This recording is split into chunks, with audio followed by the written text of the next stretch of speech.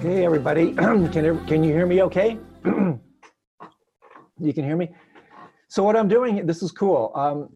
I'm doing a quick scroll through names and faces here, which is great.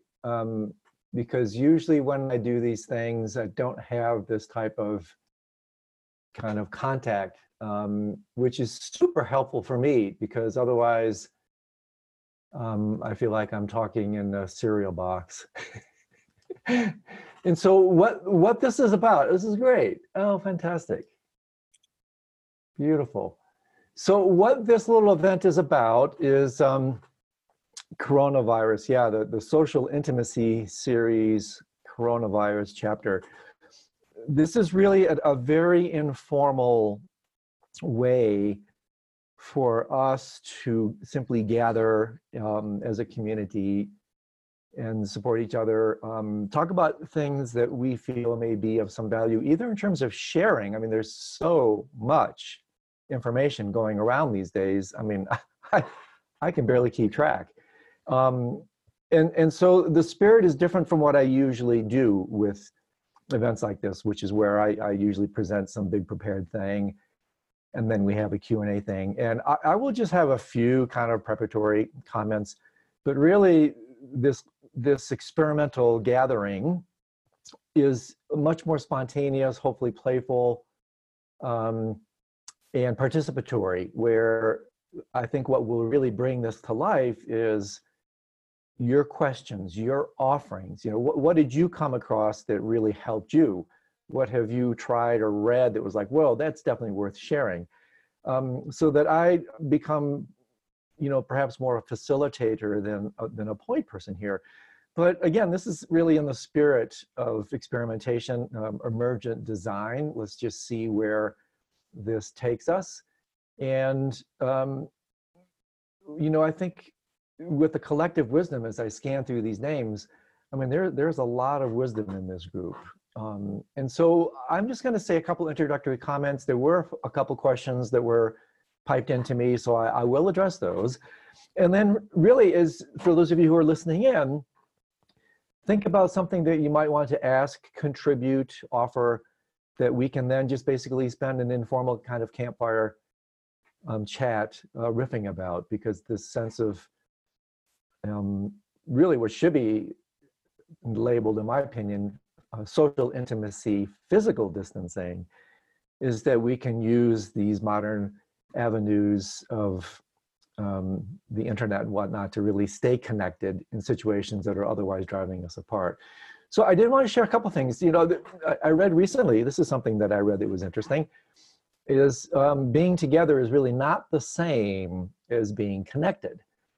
And so the scholar that I referenced here that I came across is Martha Welsh from Columbia University, and she has some interesting recommendations actually that are worth sharing. And one of them is in the spirit of one very simple meditation that I do want to share with you, a really simple thing that I have found to be incredibly helpful during this time. Is a kind of, you know, if I use this word carefully, is a kind of vaccine against the kind of this defensive and sometimes offensive contraction that comes about when there's just so much threat in the air. But this professor says this, that one of the best ways to connect is with deep, intentional, and vulnerable conversations where we allow ourselves to reveal ourselves to others. And she recommends that during really deep, intimate connectivity, that one pause for up to 90 seconds as a way to really incorporate what's been passed along, and also to curtail the usual reflexive tendency we have, reactive tendency we have.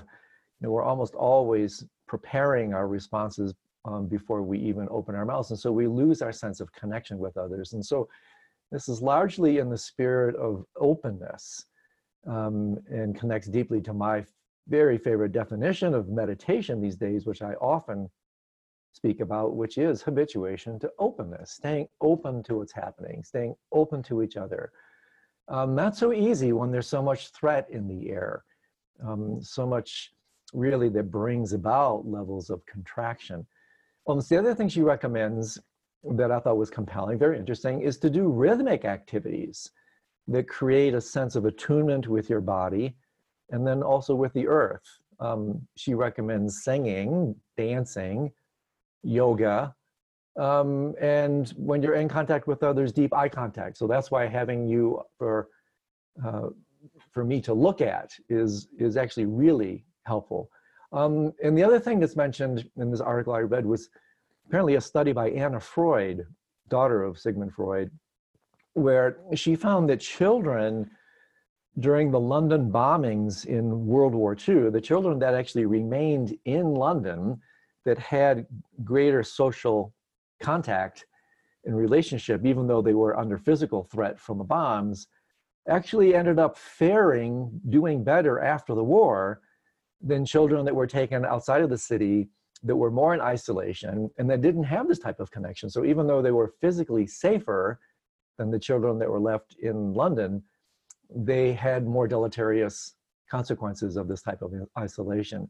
And so that's really the spirit of what I'm trying to do here, kind of just winging it in a way, just seeing how this will work for all of us. So it's really kind of a living thing. And the reason I want to turn mostly to Q&A and discussion is I want to know exactly what it is that you're interested in, what you can teach me, so we can just be really targeted. Because I am, if you're all following my silly propaganda, I mean, I'm doing a ton of stuff in a sort of formal capacity around this. I'm actually finishing up tomorrow the third course in a program I'm doing for Tricycle Magazine. Next week, I'm starting a 10-week program for the center here in Boulder. I'm going to be doing a weekend program at Shabala Mountain Center specifically about this kind of stuff. So I'm really teaching on this in a quite expanded way using these other formats and venues. And that's why I don't want to just repurpose and reiterate all that stuff here. But I do want to say one thing around this, and this is what inspired me at the very beginning to make these kinds of offerings, is that I teach a lot, as many of you know, on the Bardo teachings from Tibetan Buddhism, you know, the teachings that are associated with death and dying. And these teachings are incredibly applicable to what's happening right now, because we're in a Bardo. You know, Bardos are those kind of groundless spaces where the rug of your reality has just been pulled off from under your feet, and everything that you associated with consistency, stability, security, constancy is just gone. And these are really powerful instances in life. And this is why they say in the Bardo teachings that if one is prepared and relates to Bardos properly, there are more opportunities for psychological and spiritual growth in Bardos, in instances like this, than in other instances, because in a certain way, the snow globe has been shaken. You know, everything is like in disarray, right? Everything that you thought was safe and secure is just up in the air. And it's really interesting to watch. It's really highly revelatory to me. It's like, where's the snow globe going to settle? What are the new patterns? How am I going to take rebirth, so to speak? So the karmic Bardo, the teachings on the painful Bardo of dying, which is, you know, the painful Bardo of letting go, that's where we're in right now. We're letting go of so much of our sense of normalcy. The teachings on the Bardo of becoming will also start to be applicable, because where will we land out individually, collectively, at a social, cultural, world level? How, in fact, will this change us? Can we use this uncomfortable experience as, in fact, an opportunity to realign our priorities, to do something that really can shape-shift our own life and the lives of those around us? And so the other thing that I wanted to mention in relation to what's happening here is that obviously, because of all the social distancing, every avenue of entertainment distraction being curtailed, we're being forced within. And for students of the contemplative spiritual traditions, this is just a way to work with retreat mind, retreat principles. So it's very interesting that collectively we're being forced into this kind of retreat. And some people do really well with this sort of thing. Some people thrive when they have the opportunity to look at things more concertedly, more directly, while others have, really a hard time as they perhaps are not so comfortable spending this concentrated time with themselves. And I'm saying this because this can be revelatory. It has been for me, for our near lust for distraction, how when all these avenues are taken away, how we can almost feel a kind of detox taking place. Oh my God, my football game, my tennis, the Masters was supposed to be played this week. I'm a golfer, so this is like my big event, and that's gone. And so noticing that within myself, and then using the invitation, this kind of curfew that's being voluntarily, and then many cases involuntarily imposed, is an opportunity to look at things a little bit more directly. So one of the ways I'm presenting this material in my more formal riffs is that it's like what's taking place now is a kind of reality concentrate. It's where so many aspects of the world, especially the samsaric world, the world of confusion and suffering, they're really being brought out in stark relief as all our usual avoidance strategies, distraction strategies have been pulled away. And George Saunders, this beautiful writer who wrote Lincoln in the Bardo, it's this wonderful image that, we're basically living our lives on top of a sleeping dragon, and the sleeping dragon has stirred. And so we're all on top getting all kerfuffled by this assault on our constancy, when really it's the stability that is more the exception than the rule. I mean, if you really take a very close look at things, which is what I think this provider situation advice, you actually will see that it is bardo, instability, inconstancy. That's actually the rule. So these are the sorts of things that have been kind of brought out to me that have really given me fodder for my path. And so I want to just share with you one meditation that I'm really using a ton these days that I find extremely applicable. It comes from my teacher, Khenpo Tsotrung Gyamtso Rinpoche. He's a great meditation master. And in 1991, he gave a really profound set of teachings on what's called Mahamudra, the kind of summit teachings in the Karma Kagyu tradition of Tibetan Buddhism. And during the course of this program, I thought it was somewhat gratuitous at the time, but in the decades since then, I found this to be incredibly powerful practice. It's literally a one breath meditation session, literally. And I use this a lot as a kind of immediate vaccine against this kind of contraction. And I invite you to take a look at this and see if this is in fact not true. This is something we can explore. That when we're so assaulted, when there's so much, when the rug of our reality has been pulled out to such an extent, the tendency for the untamed, untrained mind and heart is in fact defensive self-contraction. And I invite you to take a look at this for yourself. In fact, you may notice this manifesting in you. I've certainly noticed it in me, manifesting as a heightened sense of irritability. That's a form of contraction. A heightened sense of anxiety, that's a form of contraction. A heightened sense of disquietude, and even moments of, I feel it coming on, I don't capitulate to it, but even moments of anger. Every one of these are defensive strategies that when I pay attention to what I'm feeling, they're contracting energies.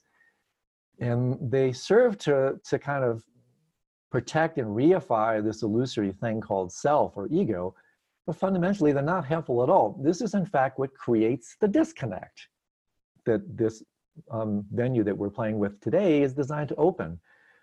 So whenever we notice this contraction, this irritability, like, I have an inclination to kick my cat more than ever before, but I'm not doing it. to me, it's revelatory. It's like, wow, there's this underlying kind of dread. There's this kind of underlying angst. And so just being aware of that, tuning into that, and then smiling at it and realizing, hey, this is just where ego goes to maintain its strategies of defense. Then what I do is I feel that, and that's why I like this, because it's not cognitive, it's not a head thing, it's a body-heart thing. And so what I do now is every time I feel that, which is a lot, especially when I'm watching the news, is I feel this contraction, you know, sometimes I'll even feel my shoulders collapse. And I literally, I'll often close my eyes, and I invite you to do this with me now. And I will try to maintain enough mindfulness that we can do this between each and every question as a way to do just a brief connection to what Martha Welsh was talking about in terms of just pausing in itself as a type of Bardo practice or gap practice. So the invitation really is quite literally for one inhalation, one exhalation, one breath. You connect. You do one breath meditation session. So let's try it. Couldn't be easier, okay?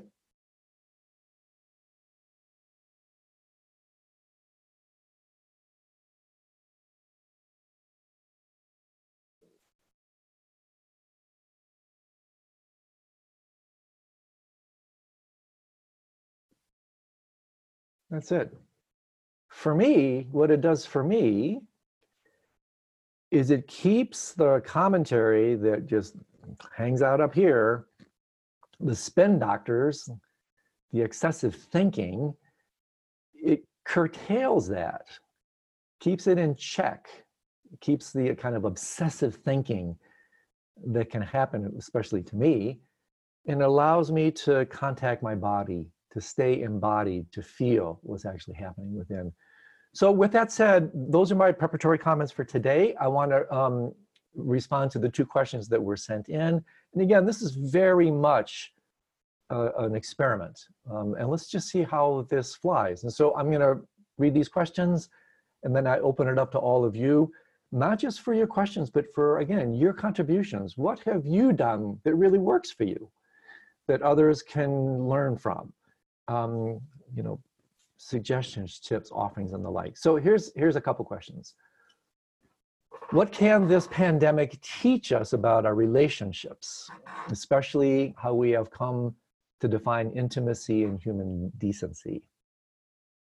Well, again, I think if we allow it, this so-called teachable moment, we can learn a lot. This can teach us everything.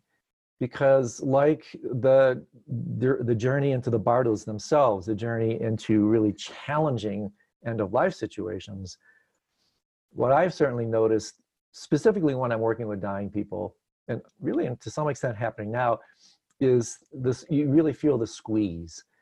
And so all kinds of things get squeezed out, right? The good, the bad, and the ugly all comes out, and you just have to watch the news to see instances of each one of these things. And this also applies, in my experience, to relationships. How important are these relationships to you? How do you take them for granted?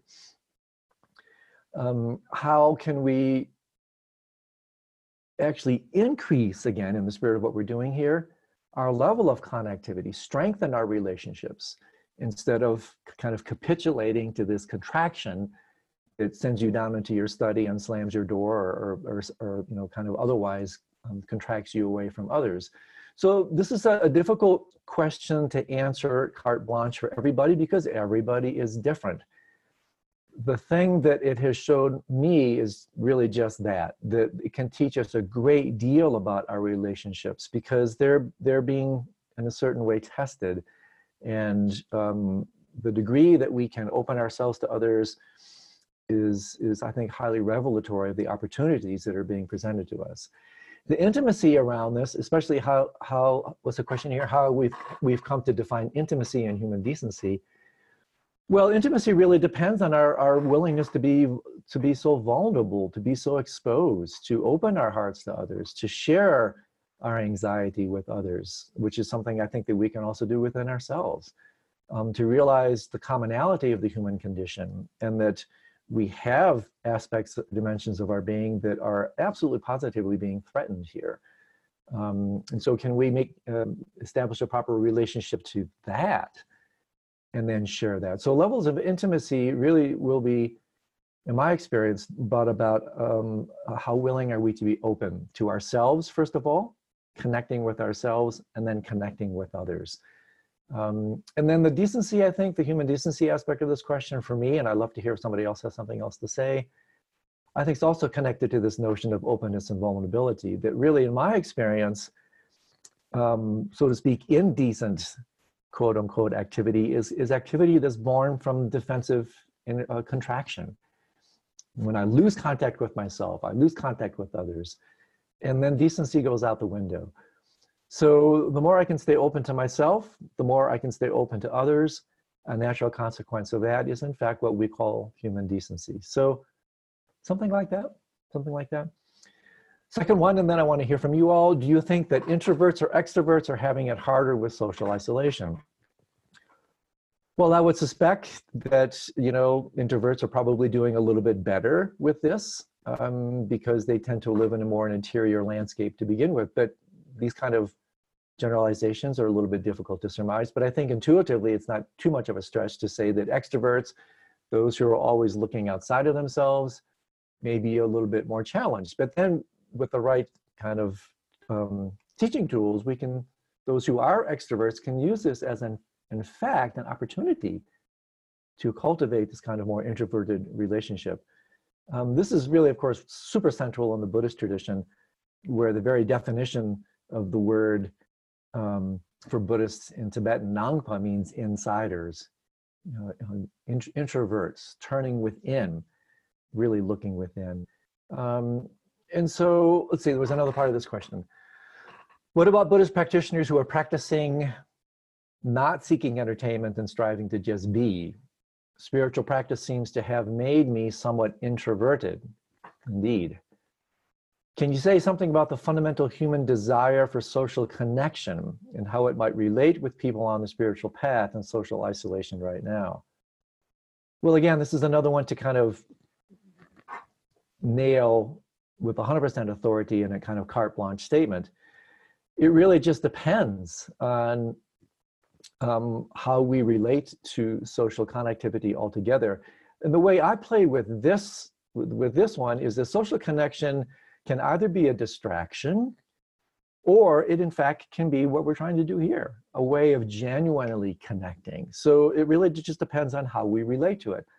I think at the deepest levels, the type of connectivity that we're really fundamentally looking for, of which even, again, this is just my take on it, of which even social connection is just a provisional or even a substitute gratification. The fundamental connection that we're looking for is the connection to our own heart mind, the connection of our very being.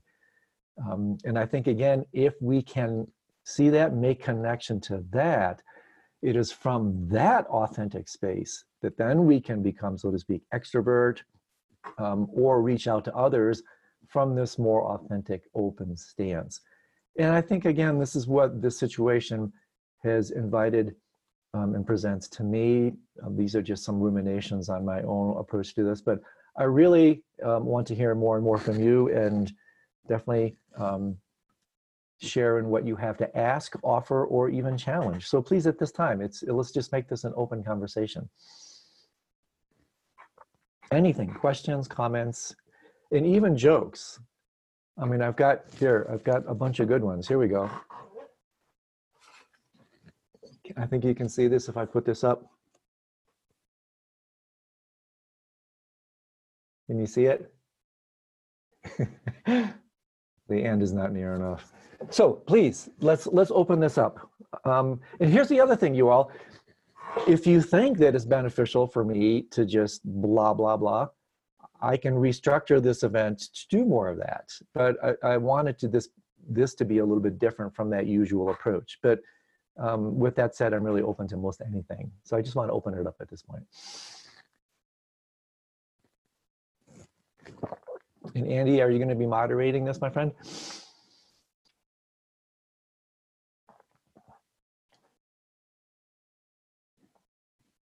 Did he disappear on me here?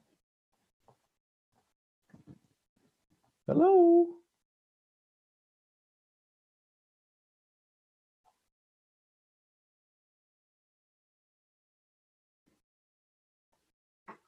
Oh, here we go. All right, terrific. Okay, so what happened was, I think you can still hear me? Yes, hopefully.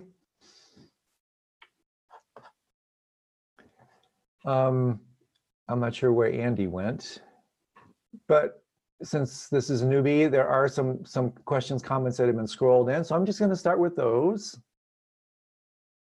And hopefully my tech guy will come back online.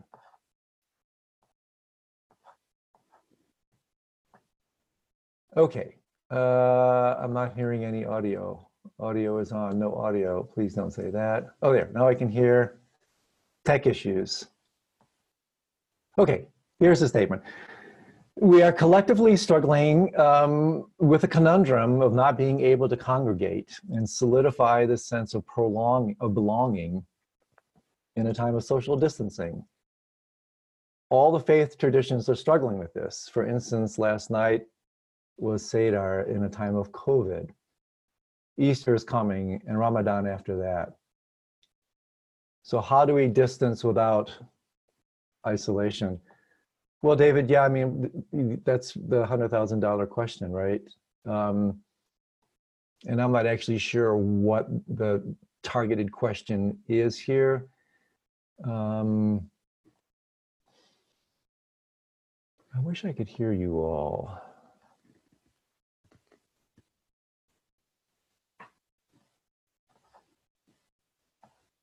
Okay. Hold on just a second, folks. I'm trying to see what happened to my co-host. So hang with me.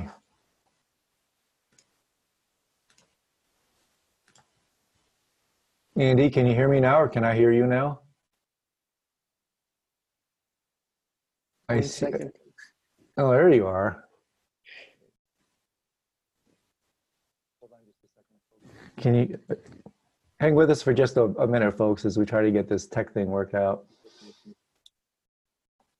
Hey, Andrew. Yeah, I can hear you. You can hear me okay? Yeah, let's switch. Can you hear me now, or can I hear you now?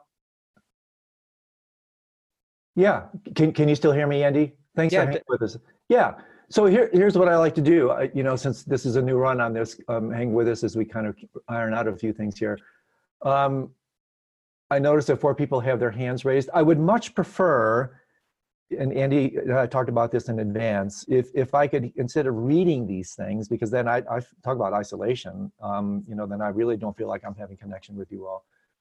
My strong preference, and I think now that I have Andy with me, we can start to do this, is those people who have raised their hands, Andy can select you, unmute you, and then that way I can see and hear you. I mean, that I think is a much better way to do it than trying to just read off these scrolled questions on the right. So can we try that, Andy? See if that works? And again, thank you all. So I'll call it, first person I see is Steve Kaplan. So I'm gonna unmute you, Steve, and give you the audio to ask your question. Oh, perfect. Awesome. Hi, Steve. Hi. Hello from Charlotte, North Carolina. Hey, there's actually a face. This is what I wanted. Finally, makes such a difference. So I can just share a personal comment. Of course, I'm curious to hear about other people's experience because we are locked up in our little boxes. Right. And I would think that our experiences are, you know, interesting and varied. My own has been that I have allowed myself to jump off the treadmill and stop striving, which I'm really good at. And I have found it really, really useful. I didn't realize how unbelievably exhausted I have been. Yeah. And I am slowly sort of coming in for what I hope is a soft landing, and finding it really useful to emphasize more being and less striving and more body-based being. There you go. So really, really, really healthy. Yeah. I could give you a big hug. This is exactly the kind of thing I want to do, where it's not just me, it's offerings like that. And really, just maybe brief comments of one or two things that come to mind. I couldn't agree more with you, Steve. It's just, you know, we finally realized that we're not human doings, we're human beings. And when we're being forced to stop doing, which again, that's what happens when we enter into the bardos. This is an intimation of that. Then we can start to realign our priorities, pay attention to what's more important. And often, just like you, when I go into extended, really long retreats, the first thing I do, almost for the first week, is I just sleep like crazy. It's like I didn't realize I was so fundamentally exhausted. And so maybe we can use this as a way to recontact, replenish, and recharge. So thank you, my friend, for that beautiful contribution. Love it. Yeah. So more of this kind of thing. This is really what I had aspired to connect to. So Andy, if you can help us with more like this. Sure. Again, anything, questions, comments, or offerings, but I find this stuff really helpful. So I see Ruth Sperber has her hand raised, so I'll call on Ruth next. Good. Hey, Can Ruth. you, hi, can you hear me? Totally can hear you. Yes, thank you. Oh, wow, this is wonderful. A question relative to what, well, I'll just go to it. Om Mani Padme Om, Om Mani Padme Om. Right. Connect that. To me, that's so automatic. Yeah. When I don't need the mind, which is 90% of the time, Om Mani Padme Om, is that the 6 levels of existence? Yes, so that is the Om Mani Padme Hum is the mantra, and a couple of things here, Ruth, is, and you already kind of intimated, suggested this. Mantra literally means mind protection, mind protector. And what mantras do is they protect us from spinning off into our heads and getting lost in raging discursive thought, just like you were talking about. This particular mantra is the mantra of compassion. It's actually the sound of compassion. It's the mantra of Avalokiteshvara, also known as Chenrezig in Tibetan. And so he's the Bodhisattva of compassion. And Om Mani Padme Hum, I sometimes talk about it, that's like his email address, right? So if you want to connect to compassion as is represented in Chenrezig, that's how you do it. Specifically, you suggested this in terms of what it really implies, a little bit technical, but since you asked, each one of the 6 syllables of this 6-syllable mantra, Om Mani Padme Hum, is connected to one of the 6 realms in Buddhist cosmology. And therefore, this is considered to be the most important mantra for preparing for death. In that, again, technical, that what we want to do is prevent taking form, rebirth, into any of these 6 realms of samsara. So I playfully talk about it as each one of these 6 syllables of the mantra kind of duct tapes the entry into these states. And so what the important thing for us, Ruth, is that the mantra protects us from taking rebirth psychologically in the poisonous 6 dimensions of passion, aggression, ignorance, jealousy, and pride. So not only does it allegedly protect us from physical rebirth at the end of this life and the literal bardos, as they say, but most importantly, and this is the point, most importantly, this mantra protects us from taking rebirth into these 6 poisonous states of mind psychologically, moment to moment.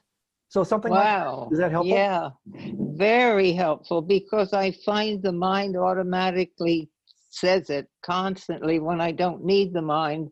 It just rests in Om Mani Padme Om. Well, I mean, that's it's really... just, it's great. I have your other talk on what happens to the mind at death. Mm-hmm. Could you elaborate a little? I just think when I'm dying, that mantra is going to be there. It'll be there. And I'm not going to elaborate too much on that particular topic, Ruth, but I think what's important here that I do want to elaborate on, and then I'll probably ask you for just another question or comment, is that what you said is so cool, Ruth, because if you're finding yourself defaulting into that mantra, That's fantastic. Yes, That's yes. that's a gesture of your progress on the path. Instead of the usual default, neuroscientists actually call default mode network. Instead of our usual default into the mantras of samsara, which is all about me, mine, that's that mantra. We're reciting that mantra all the time. That's our usual default.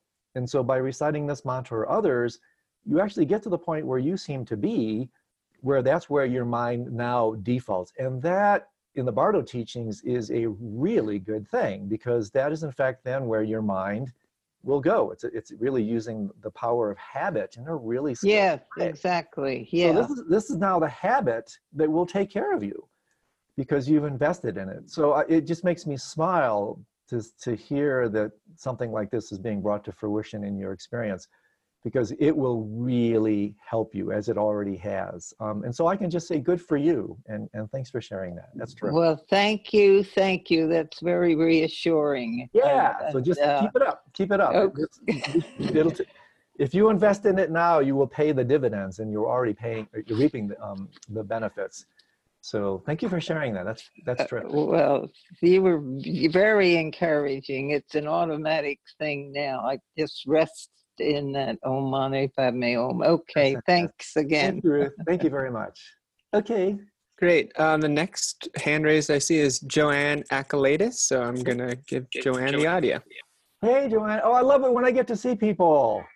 Hi, Andrew. How are you? Usually, I have to pause and tell you, I can't tell you how much this means to me, because I'm spending so much time talking in front of this screen, and it really, I feel like I'm just in a shoebox. And so when I can connect to a face over this medium, it means a lot. So anyway, I just wanted to say, it makes me happy. So please. First of all, thank you for your teaching in this time. It's invaluable. And you're generous and incredibly intellectual, powerful. Good or bad. Words. I have a sort of conceptual question. Okay. A fundamental question, which is that the Bardo teachings, which are so profound, expansive, invaluable, imaginative, seem to be rooted in a fundamental belief in rebirth and reincarnation. And so how do those of us who appreciate it, who absolutely cannot hook into reincarnation, rebirth, seems like there's a deal breaker situation there. Yeah, not necessarily, because and this is a great question. Because what happens here, and I invite you to take a really close look at this one, is that the Bardo, probably the healthiest way to frame this is look at Bardo principle. Look at Bardo principle. And then whether, and I'll say a little bit more about that, then whether that Bardo principle is applied towards the big Bardo at the end of life, whether you believe in that or not, that's a different issue. The invitation for me here, and this is actually why I'm teaching more and more on this, literally the title is Bardos in Everyday Life. And so what you can therefore do, and you can do this almost as a type of cultural translation when you read these teachings, is realize, because you mentioned some intellectual predispositions on your part, so I'll speak to you at that level. The Bardo principle is iterative. In other words, it has applications on many different levels of reality, only one of which is the Bardo at the end of life. So what I would recommend is study the Bardo teachings and understand how they have immediate applicability to anything that ends, whether it's a relationship, a job, a day, a thought. Every moment abides by Bardo tenets. And this to me is what makes this material so beautiful, because in my reading of it over years, I playfully refer to it as stealth help. There's a whole lot more going on than meets the eye. So if you read this literature properly, you will realize that Bardo principles apply to anything that ends. And therefore, you can't have endings without beginnings. They mutually define each other. So Bardo teachings also apply as much to birth as they do to death.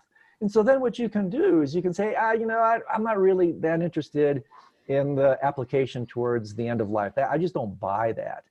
So then you say, okay, how do these Bardo teachings, the Bardo of dying, because we're in a Bardo of dying now, how do they apply now? You realize, OMG, they apply to this situation. They apply to the end of a dream, the end of whatever.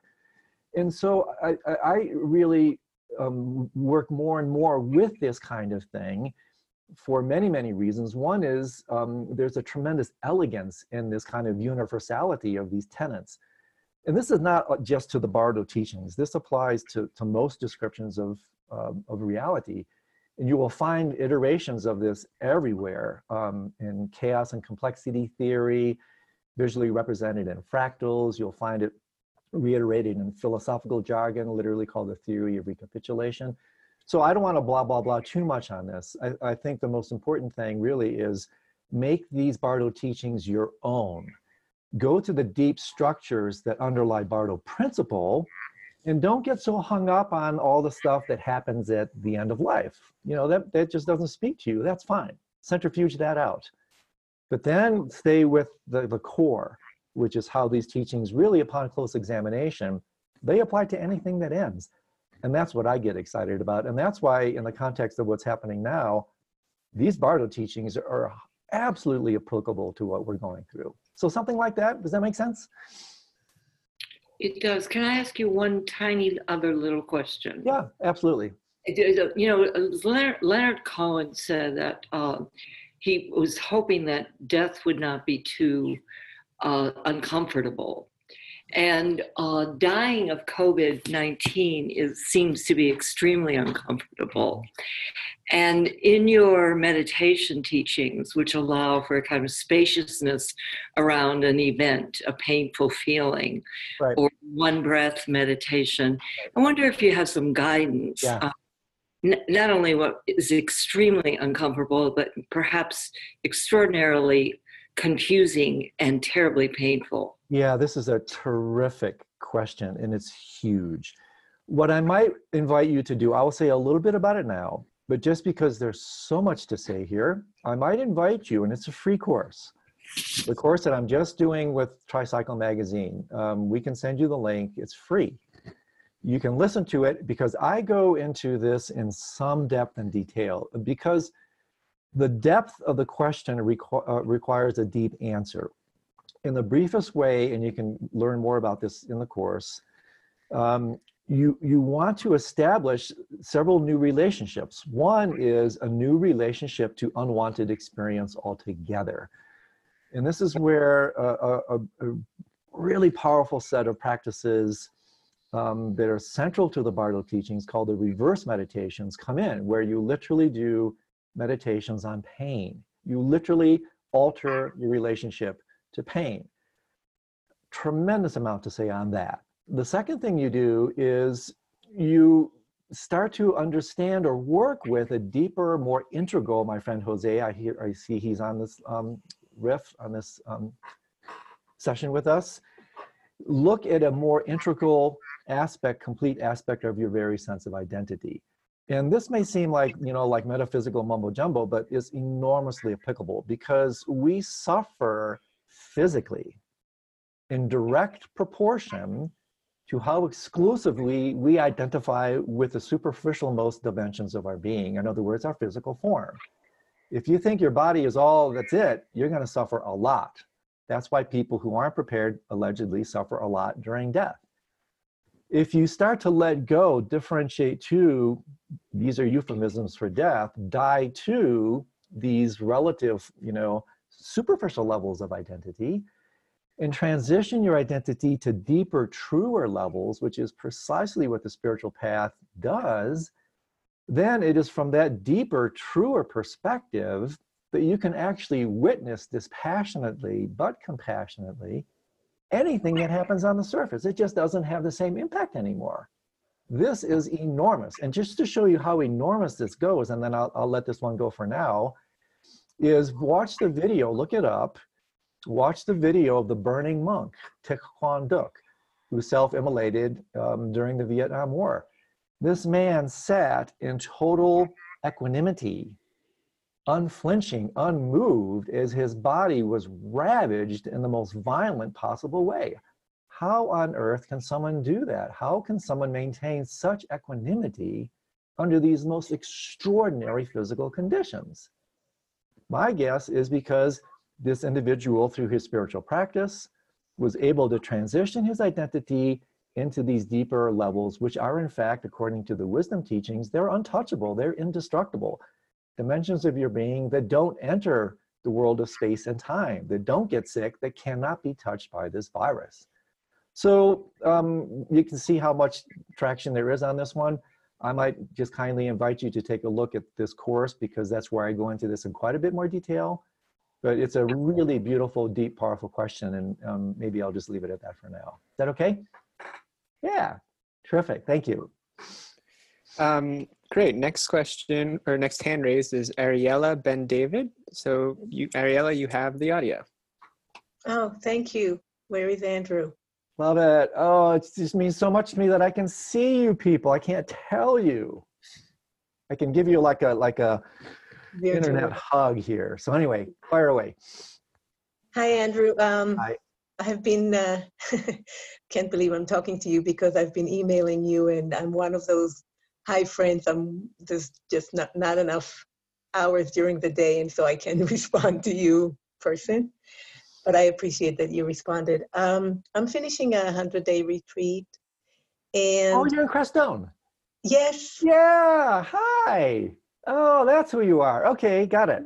Nice. Yes. Yeah, nice to see you. Thank you. Thank you. I can't tell you how much working with the Dream Book and with the course has meant to me. It just launched me into a whole other level of my practice. And thank you for saying that. I can't, I'm really, it's amazing. It's amazing. It's such a confirmation, and I get confirming dreams. But my question right now, so I went into retreat, the world was a different place. Yeah, right. And I'm going to come out in a week time.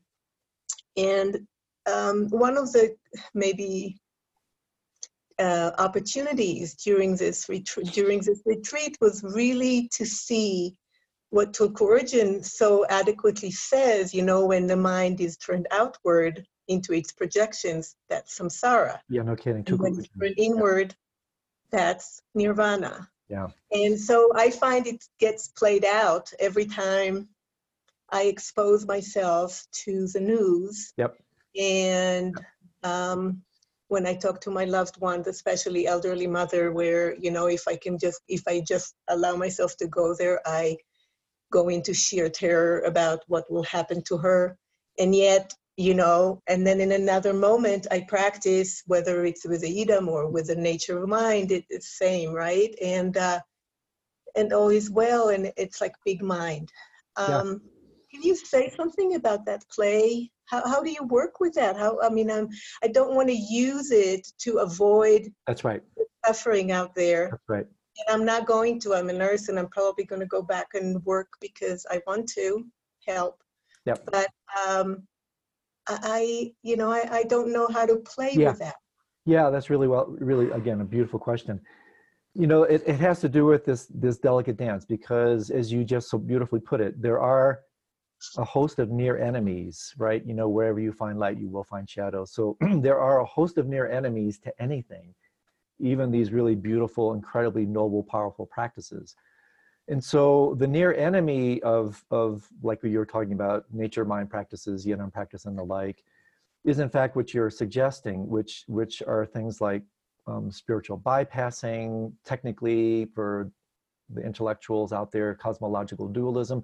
There's just a host of places where you can slip into dissociation, where you think, oh, it's all empty, it's all a dream, it's all illusory,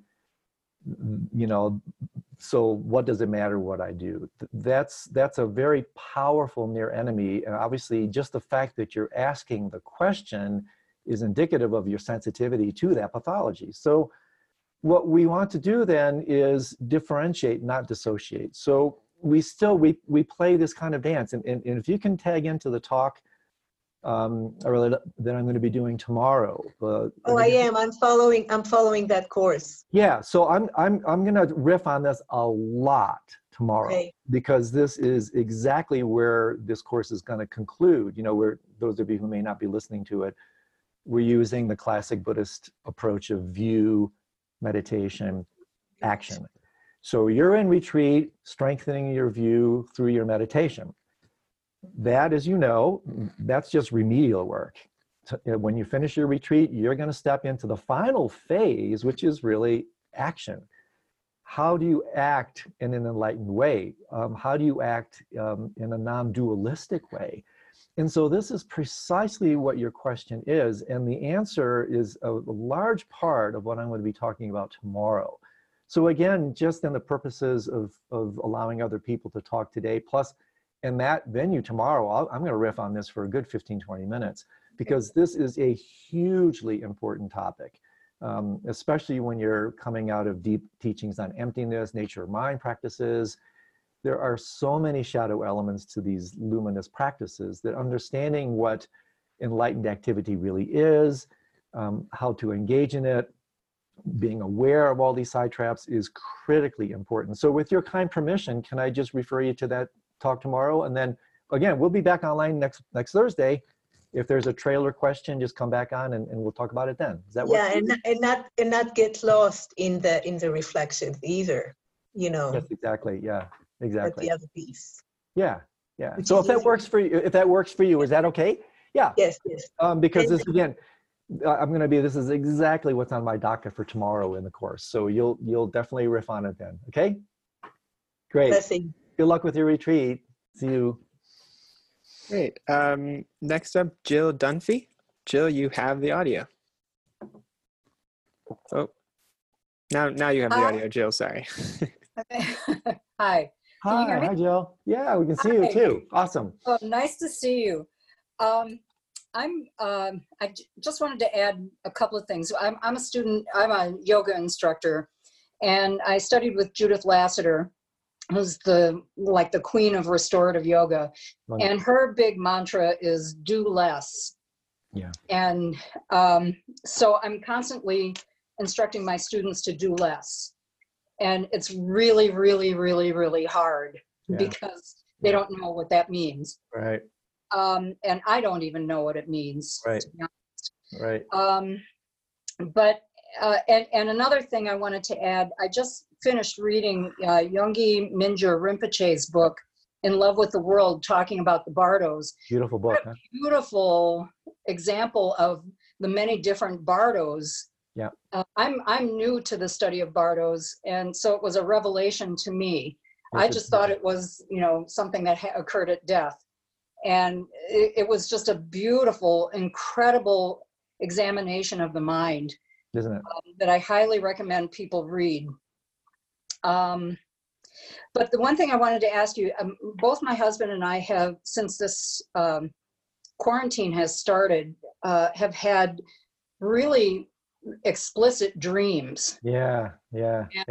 I just wondered if everybody else or anybody else has had that experience and how to work with that. My husband had a nightmare. Has coronavirus appeared in my dreams? Not to my knowledge. And I've been trying to work with lucid dreaming on this, and it hasn't really been successful. And I think that's a sign of my anxiety about this whole thing. I'm really surprised at how I'm holding my body, how I'm breathing. I've been feeling a lot of body pain, not related to the virus, I don't think. I hope not. But I think the anxiety is just really surprising in how it's manifesting. Yeah. Even though I know I have practices to work with that, but I just wondered about the dreaming and if you could say a bit about that. Yeah, a couple things. Well, I want to say something at the very beginning from your initial comments, which is really interesting, this idea of doing less. This again, I'm going to be pinging a little bit about this tomorrow when I talk about enlightened activity, because it's very interesting, as they say in the Taoist tradition, right? The teachings on Wu Wei, by doing nothing, nothing is left undone. And so this idea of doing less is a really interesting thing to understand if you understand the strata of your being, the dimensions of your being, and the parts of your being that really are involved in applying wisdom. Applying wisdom is compassion. Compassion is applied wisdom. That wisdom funnily arises within us from this deep, changeless, immovable, utter, silent, stable core of our very being. The core of the very being where you can't do anything because there is no you. You're literally resting in the primordial bed of mind. And for human doings, that level of being is really difficult. But the idea, and this is again what I'm going to be talking precisely about tomorrow, what we want to do as an invitation on the path and practice is learn to identify, take refuge in this deepest, unmovable nature of our being, where fundamentally nothing needs to be done and nothing actually can be done. But yet from that, then we radiate and shine out precisely what does need to be done. It's like the center of the cyclone, always silent, always stable, always deep, profound, immovable, changeless.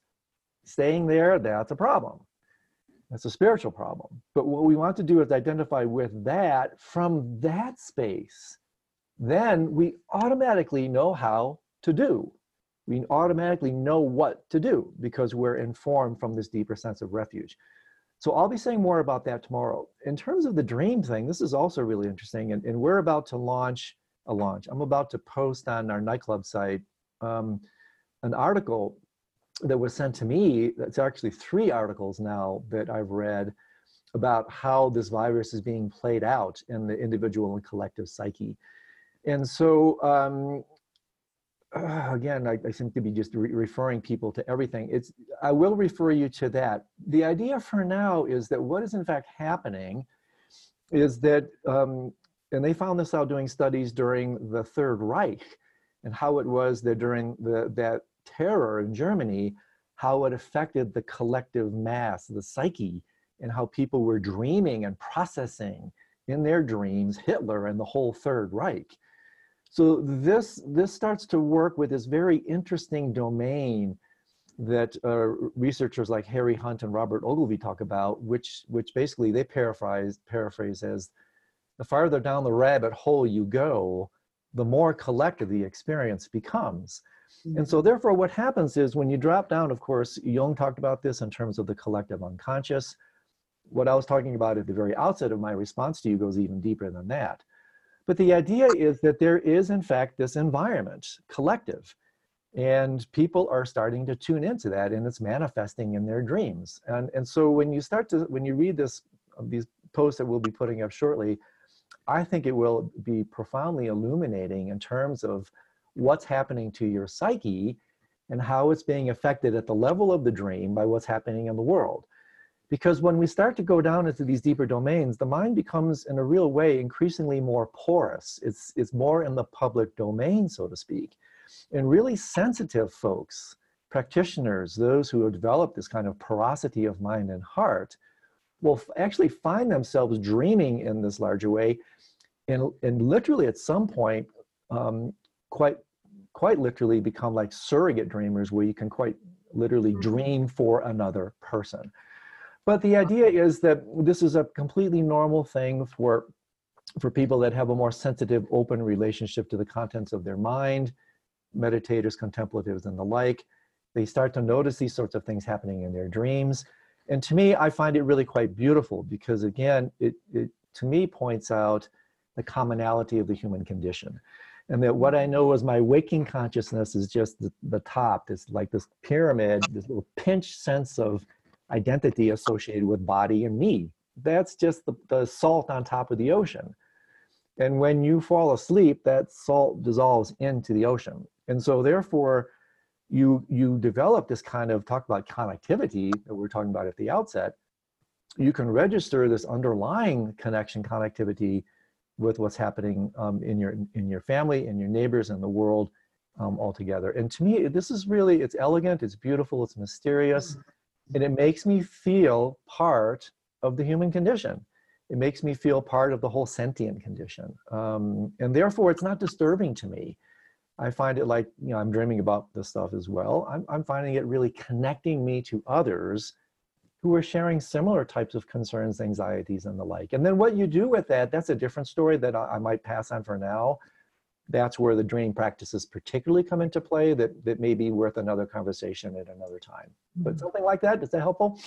Oh, that's wonderful. I love the idea of going deep into the collective consciousness about this. I think that's incredible. It blends in with some of the teachings I've read by B. Alan Wallace about meditation. Yeah, exactly. Yeah, Thank terrific. you. Great question and great questions and offerings. Thank you so much. Awesome. Lauren Palmer has her hand raised. Hi, yeah. Hi, Lauren. Coming up. You have the audio.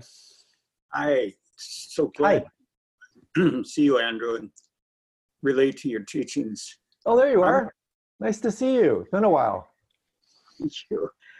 I'm going to read a question that I asked. Please, Andrew, this major disruption, isolation, feels like a dream shift. It feels like a what? I'm sorry? A dream shift. Yeah.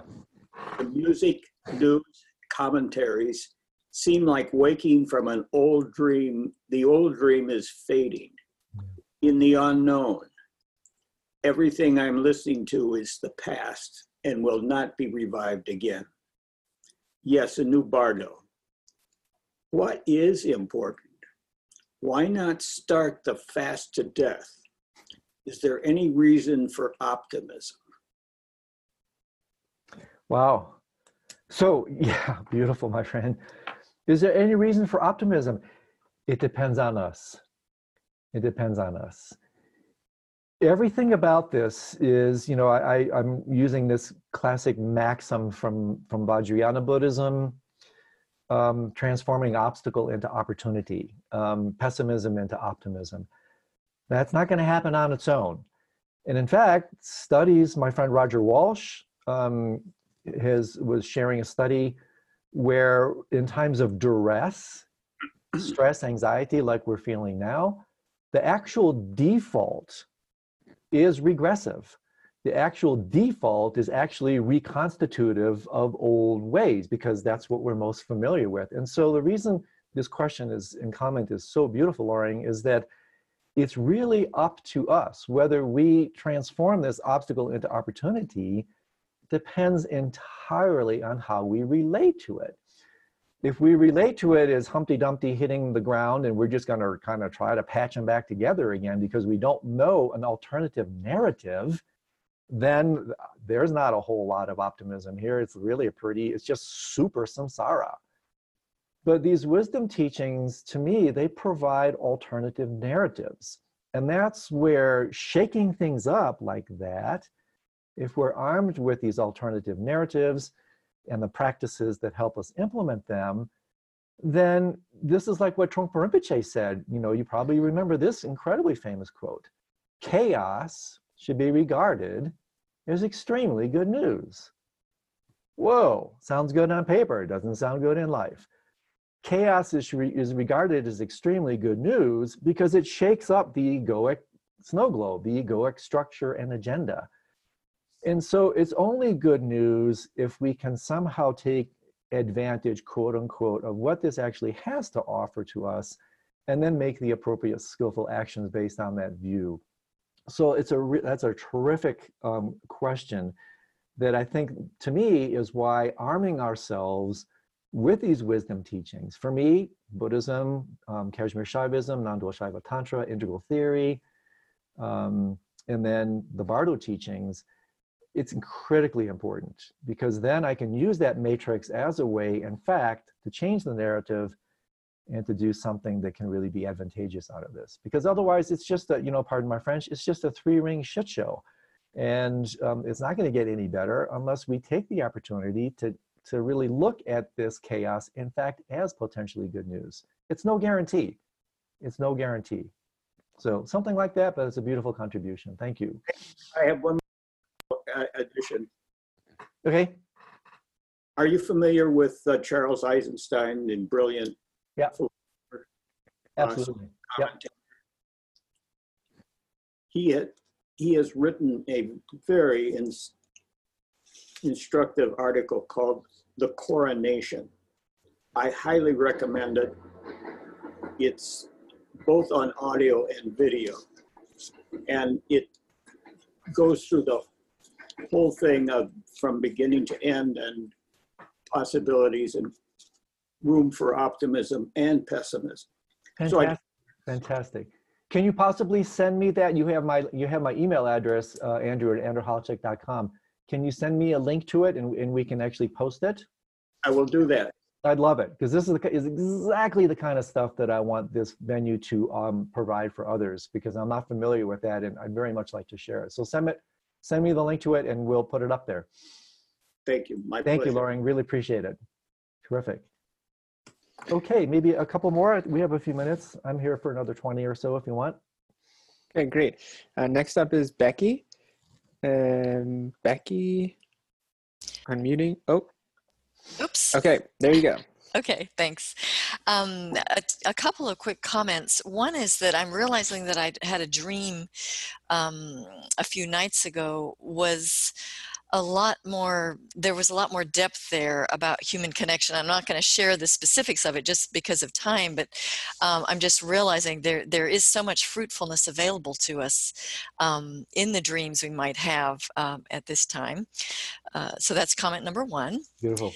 And then comment number two is just sort of a light comment about connecting in a way that just occurred to me yesterday, and that is that all of our forebears survived the Spanish flu epidemic.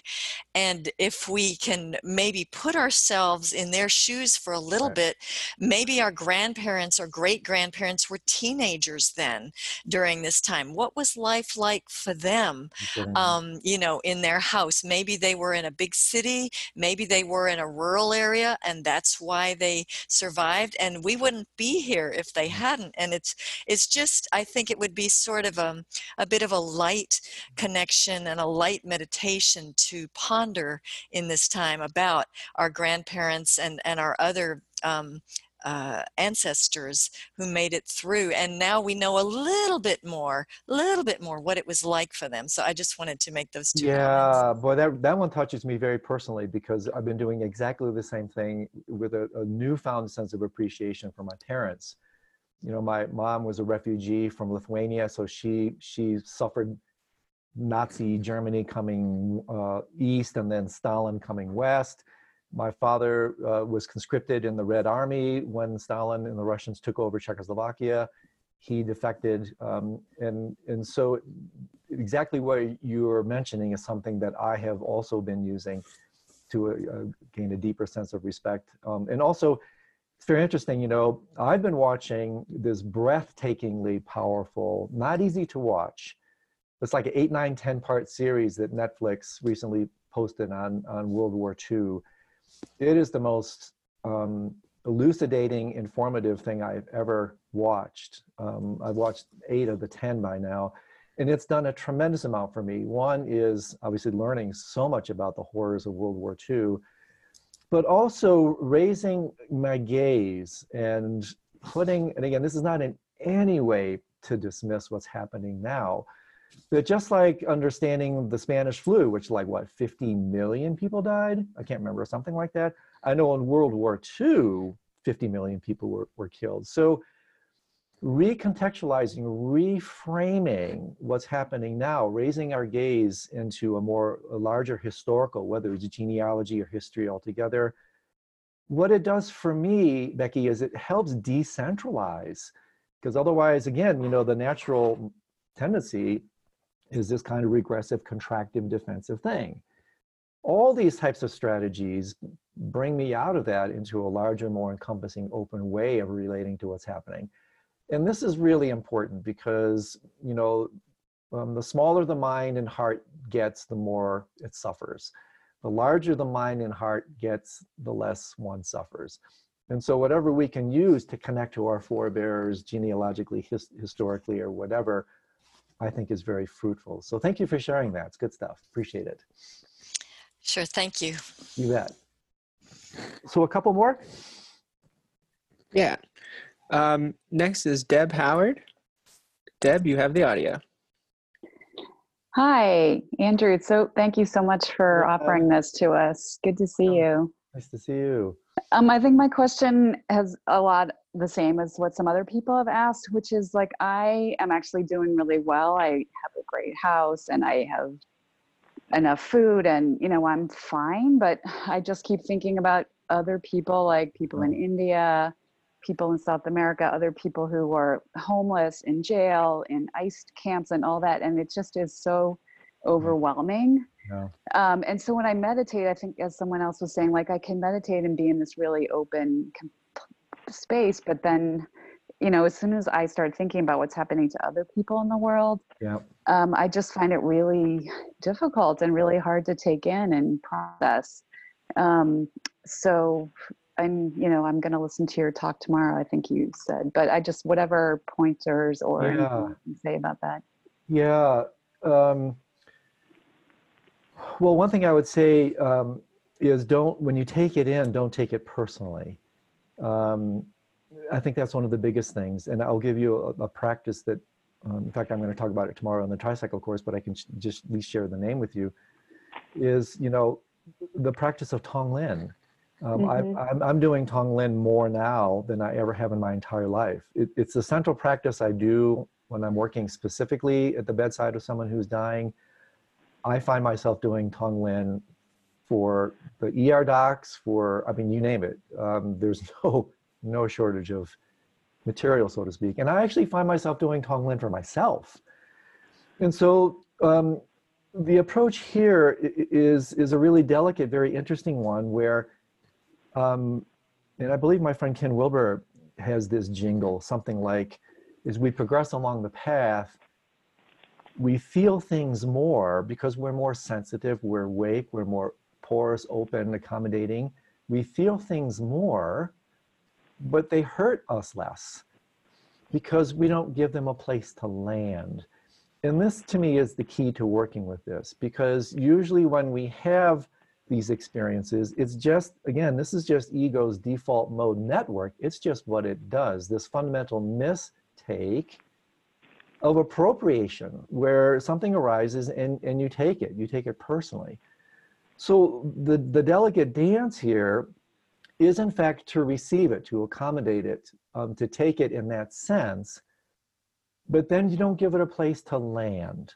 And one really beautiful way, one image of this that maybe have helped you is allegedly the story, has always haunted me, of when Trungpa Rinpoche first heard of the death of his dear, dear friend Suzuki Roshi. He wailed in anguish, just spontaneous outbursts of tremendous grief because one of his most beloved friends had just died. But after he registered this impact, he felt it, but he didn't feed it. See, he let it register, but then he didn't proliferate on it. This thing called prapancha that I'm teaching a lot about these days. So I think somewhere in there is the way to play with it. Allow it to touch you, because otherwise, instead of becoming more sensitive, you become insensate, less sensitive. Let it touch you, but don't let it land, see? So then you still feel it. And then from that space, then that brings about the motivation, the compassion to really be a benefit to others. But you will actually find that your suffering, personal suffering, so to speak, diminishes in this kind of almost paradoxical way. So something like that, play with that, and then, yeah, and just let me know. I mean, Tonglen to me, major important practice at this point. So something like that. That makes a lot of sense. I feel like I've been breathing it in, but not breathing it out. So that really makes a lot of sense. Thank you. Yeah, and then what you could do, what I do with this sometimes is I will actually, because, you know, doing the Tonglen in and out, sometimes that's hard for me. So what I will do sometimes is I will do like 10 in-breaths, and then I'll do 10 out-breaths, you know, because then I find I can feel into it with a little bit more authenticity if the alternation isn't so quick. So 10 in-breaths, and again, you're not taking it in, and this is exactly what I'll be talking about tomorrow. The cosmos is taking it in. You're not taking it in. The universe is taking it in. So you breathe that in through every pore as a representative of the cosmos. It's not you that's inhaling this. And then similarly, as a representative of the cosmos, you send it out. So something like that, okay? Yeah, that's really helpful. Thank you. Yeah, welcome. Okay, a couple more. I'm gonna go till 1:30 or whatever time it is here, 2:30. Next, Daryl Burnham. Daryl, you have the audio. Great, thank you so much. Hi, Daryl. Yeah, it's wonderful to see you. It's been a while. It's been a while. Yeah. And I'm speaking from Los Angeles. And one of the things that we are very concerned about is this medium, this virtual reality that we're Yeah, no kidding, huh? And what we're exploring, and we have been exploring for the past year, because we've had in our community, we've had the rug pulled out from underneath us with regards to our teacher. And so in some sense, we've kind of like have had some experience with that. And the dust is still kind of like in the air, waiting to be settled. And this is not unfamiliar to us in some sense. What is arisen is a connection to protector practice. Yeah. And how do we bring protector practice into this venue?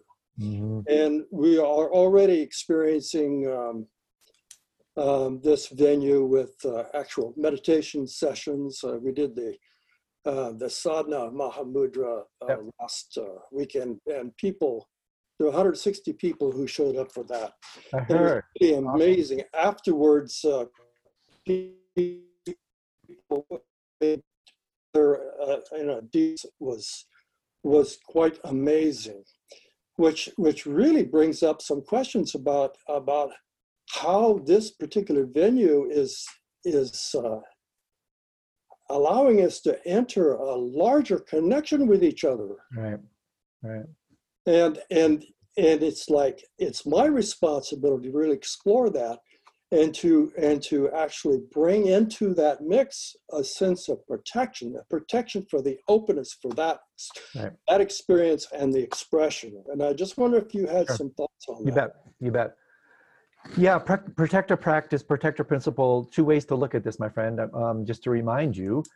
One is relative protection from things like protector practices, rituals, liturgies, and the like. And I have an extraordinarily deep allegiance to protectors. Let's put it this way, these entities, however you want to call them, they are just as real or unreal as we are.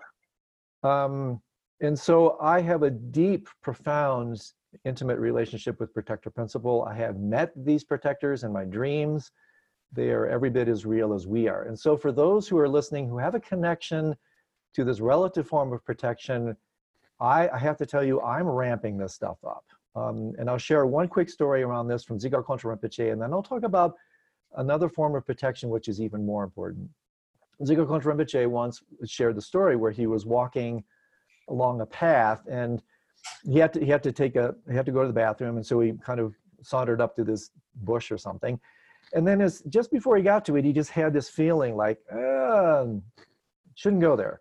And as he backed away, he heard the rattle of a rattlesnake, and he knew instantly that was protector principle at work, that there was something there, some part of him that said, don't go there. So for those of you who have allegiance or connection to protector principle, I have to tell you personally, I'm doing those practices. I do them every night anyway. I'm doing more of them. Daryl, the other type of protection is more actually universal and applicable, even for those who don't abide or have relationships to protector principles, is perhaps we do as students of Tibetan Buddhism. And that is that the ultimate protection is the teachings of Dharma, the teachings on emptiness. And again, boy, this is somewhat prescient. This is exactly what I'm going to be talking about tomorrow in my last tricycle course. which is where we're going to talk about this foundational teaching from the Tibetan Book of the Dead, which is really largely about protector principle, where it is said repeatedly, emptiness cannot harm emptiness. So understanding absolute levels of protection through the teachings on emptiness is of critical importance at this point. Because if we don't reify, if we don't concretize, solidify what's happening, that's, in a very real way, that's the ultimate protection. And as you know, as a student of this tradition, this exhortation is replete. The teachings on emptiness are the absolute form of protection. So with your kind permission, my friend, I'm going to refer you to my little ref tomorrow, because I'm going to go into that again in some detail. So many of these questions are exactly where we're going in that conversation. And again, this event is free. You can just find it, just go to the Tricycle website and you'll see this course. And it's also archived, so you'll be able to listen to it. So something like that, my friend, is that helpful? Thank you very much. Yes. Yeah, so nice to see you again. It's been a while. You. Yeah, thank you. Take care, Daryl. Cool. So we still have a few more hands raised. I want to try to get through these. I want to honor the 4 hands that are raised. Yeah, next up we have Barry. Unmuting Barry. Okay, Barry. There you go. Andrew, I'd like to say that Hi, it's Barry. good to see you. Nice to see you. I've been going to that Crowdcast, and it's amazing. I hope everyone goes there. But I just want to say that you are really a light in this bardo. That you're the bright light, and that's an amazing thing. I wanted to mention that at the very beginning, you said that what was it? Being together is not the same as being connected.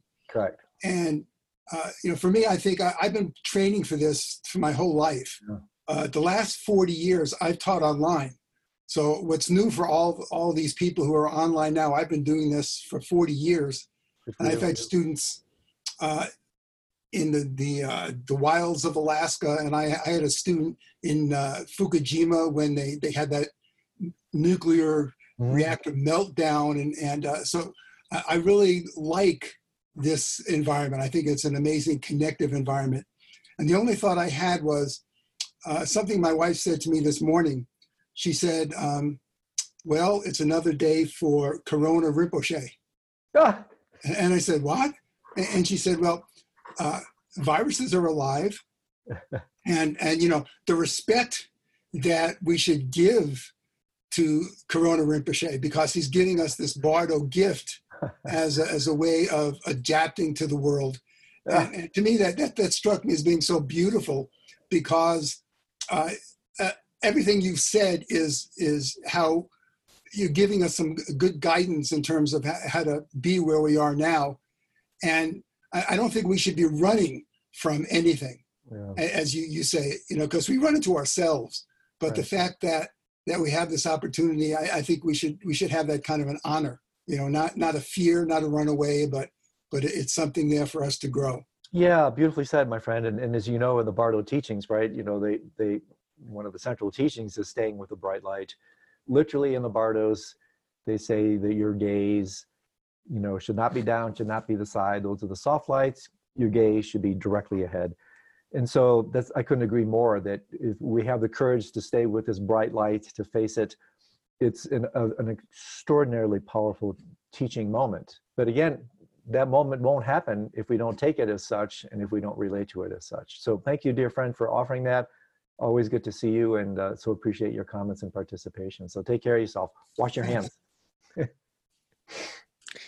Okay, next we have Susanna. And you have the audio, Susanna. Are you there?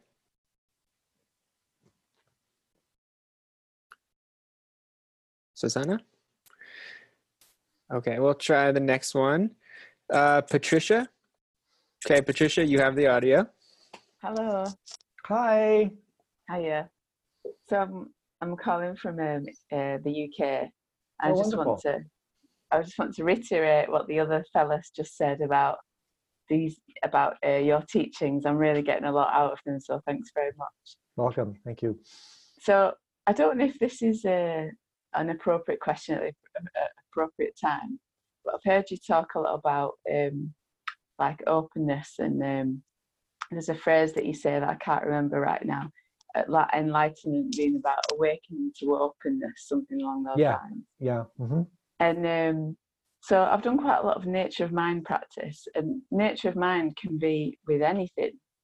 Like everything is nature of mind, everything arises in nature of mind. So how does openness and nature of mind come together? Because you can have nature of mind with contraction. So I feel like my nature of mind practice is quite good, but I think I'm not open. But if I'm bringing openness into nature of the mind, it's not just being with what is, it's manufacturing something. Does that make sense? I think so. Let me just say what comes to mind, and then you can direct me if it's not. Yeah, you know, the nature of mind is fundamentally beyond both openness and contraction. So what we do, however, is provisionally, as a way to make contact with nature of mind, we are invited to open. In fact, I've heard some translations of Buddha, Bud, B-U-D-H, not just the awakened one, but also the opened one. It's very interesting. It has a lot of very interesting double and triple entendres where it's not just openness in the colloquial sense, but openness is a synonym for emptiness. So if you conjoin that, then you can start to see how helpful it is as a path quality to access nature of mind by opening the aperture of our awareness, our heart mind, so that we recognize it. But here's the real gold mine in your question and comment, is that fundamentally, once you maintain this recognition, you attain the recognition of nature of mind, then it doesn't matter from that stance whether you append the following kind of expression of that mind in what we would call openness or contraction. Everything has the quality of one taste at that level. So openness and contraction, they co-define each other. They only have existence at relative levels of reality. They have no fundamental inherent existence. So with that said, just to repeat, we open to gain access because contraction initially is somewhat in contradistinction to this level of recognition of mind nature. We use openness to connect to it, but then once we've connected to it, then we realize that we can come back, kind of manifest, experience what we would provisionally call contraction. It's still registered that way in a relative way, but on an absolute level, it's no longer really perceived that way. See? So therefore, you know, and I can refer you to a text, the book that writes really beautifully about this from a Jewish mystical perspective. My dear friend Zvi Ish Shalom wrote a really beautiful book a couple of years ago called The Keduma Experience, the Primordial Torah, K-E-D-U-M-A-H. And in this book, which is, you know, Keduma is kind of or actually you could say post-Kabbalistic Jewish mysticism. In this book, he writes really beautifully about exactly this topic and how it is that at the highest levels, there really isn't no longer a bias towards openness or contraction. They all have this fundamental equanimous one taste quality. But that taste only comes about once you actually taste and to a certain degree digest, metabolize the nature of mind itself. So something like that, does that make sense to you?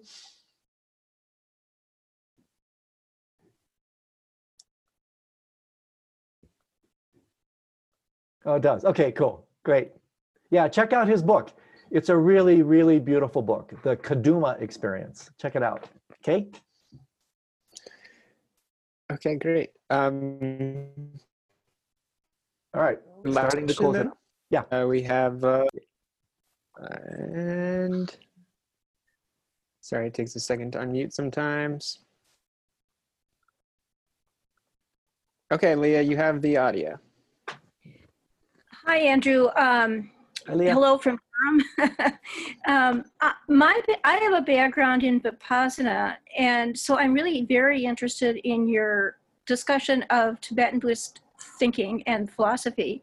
Okay. And there's so much here that I'm hard to remember everything. You've given us so much. It's recorded, by the way. This is all recorded. Right. Oh yeah. Oh, this is recorded. That's great. Yeah. So my response or my feeling right now is about time.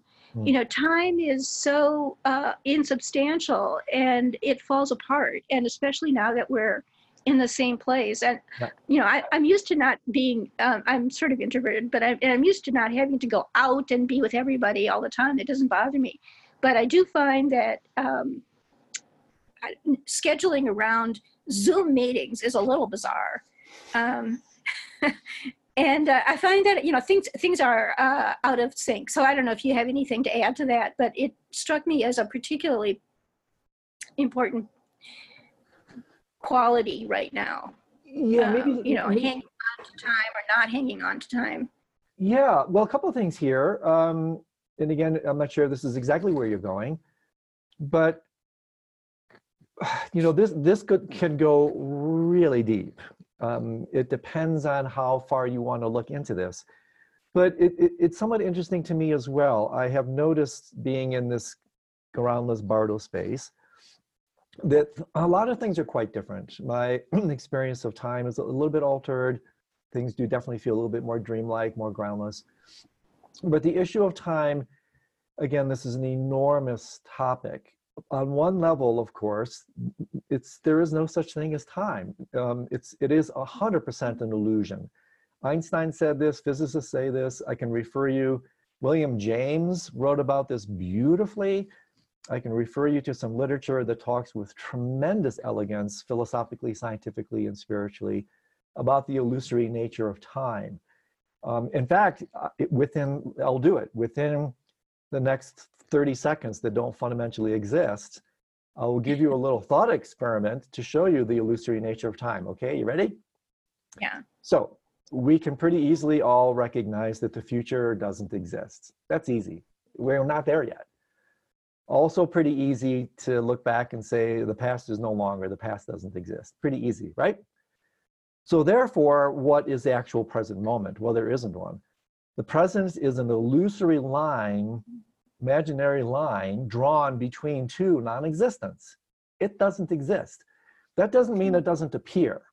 There is this, the wisdom traditions talk about it as the eternal now. There's only just now. And so I'm not quite sure where you want to go with this. I can refer you to some books if you want to read more about this. The illusory nature of time is super interesting to explore. The fact that we're in this kind of time warp and things that feel a little bit different now is somewhat a signature of Bardo type experiences. That's part of the constancy of our usual frameworks being pulled out. And so therefore, all kinds of things like time and others can it be warped. So that is not at all uncommon. I find it really interesting. I don't find it disconcerting. I find it like, whoa, this is really kind of cool. So I'm not sure if this is where you're taking this or where you want to go with it, but that's what comes to mind. Well, it goes into quantum physics and all that stuff too. That's way beyond me. But I do have a number of discussions with friends who are physicists or engineers or scientists in general, and they say, "Oh, but of course you can measure time. That's how we understand the difference between now and then, and the ticking of the clock." And I say, "Yeah, but the clocks are all bizarre. That's an invention of the Middle Ages as far as the Western's concerned." Yeah. So yeah, I mean, but that's a level of understanding that isn't necessarily easy to. No, it's not relate. easy. It's not easy. But I have to tell you, the contemplation on the illusory nature of time and then space is well worth the effort. So let me refer you to a book written by a dear friend of mine, Jonathan Bricklin. And the reason I mention this is twofold. One is it's a really beautiful exposition on the illusory nature of time.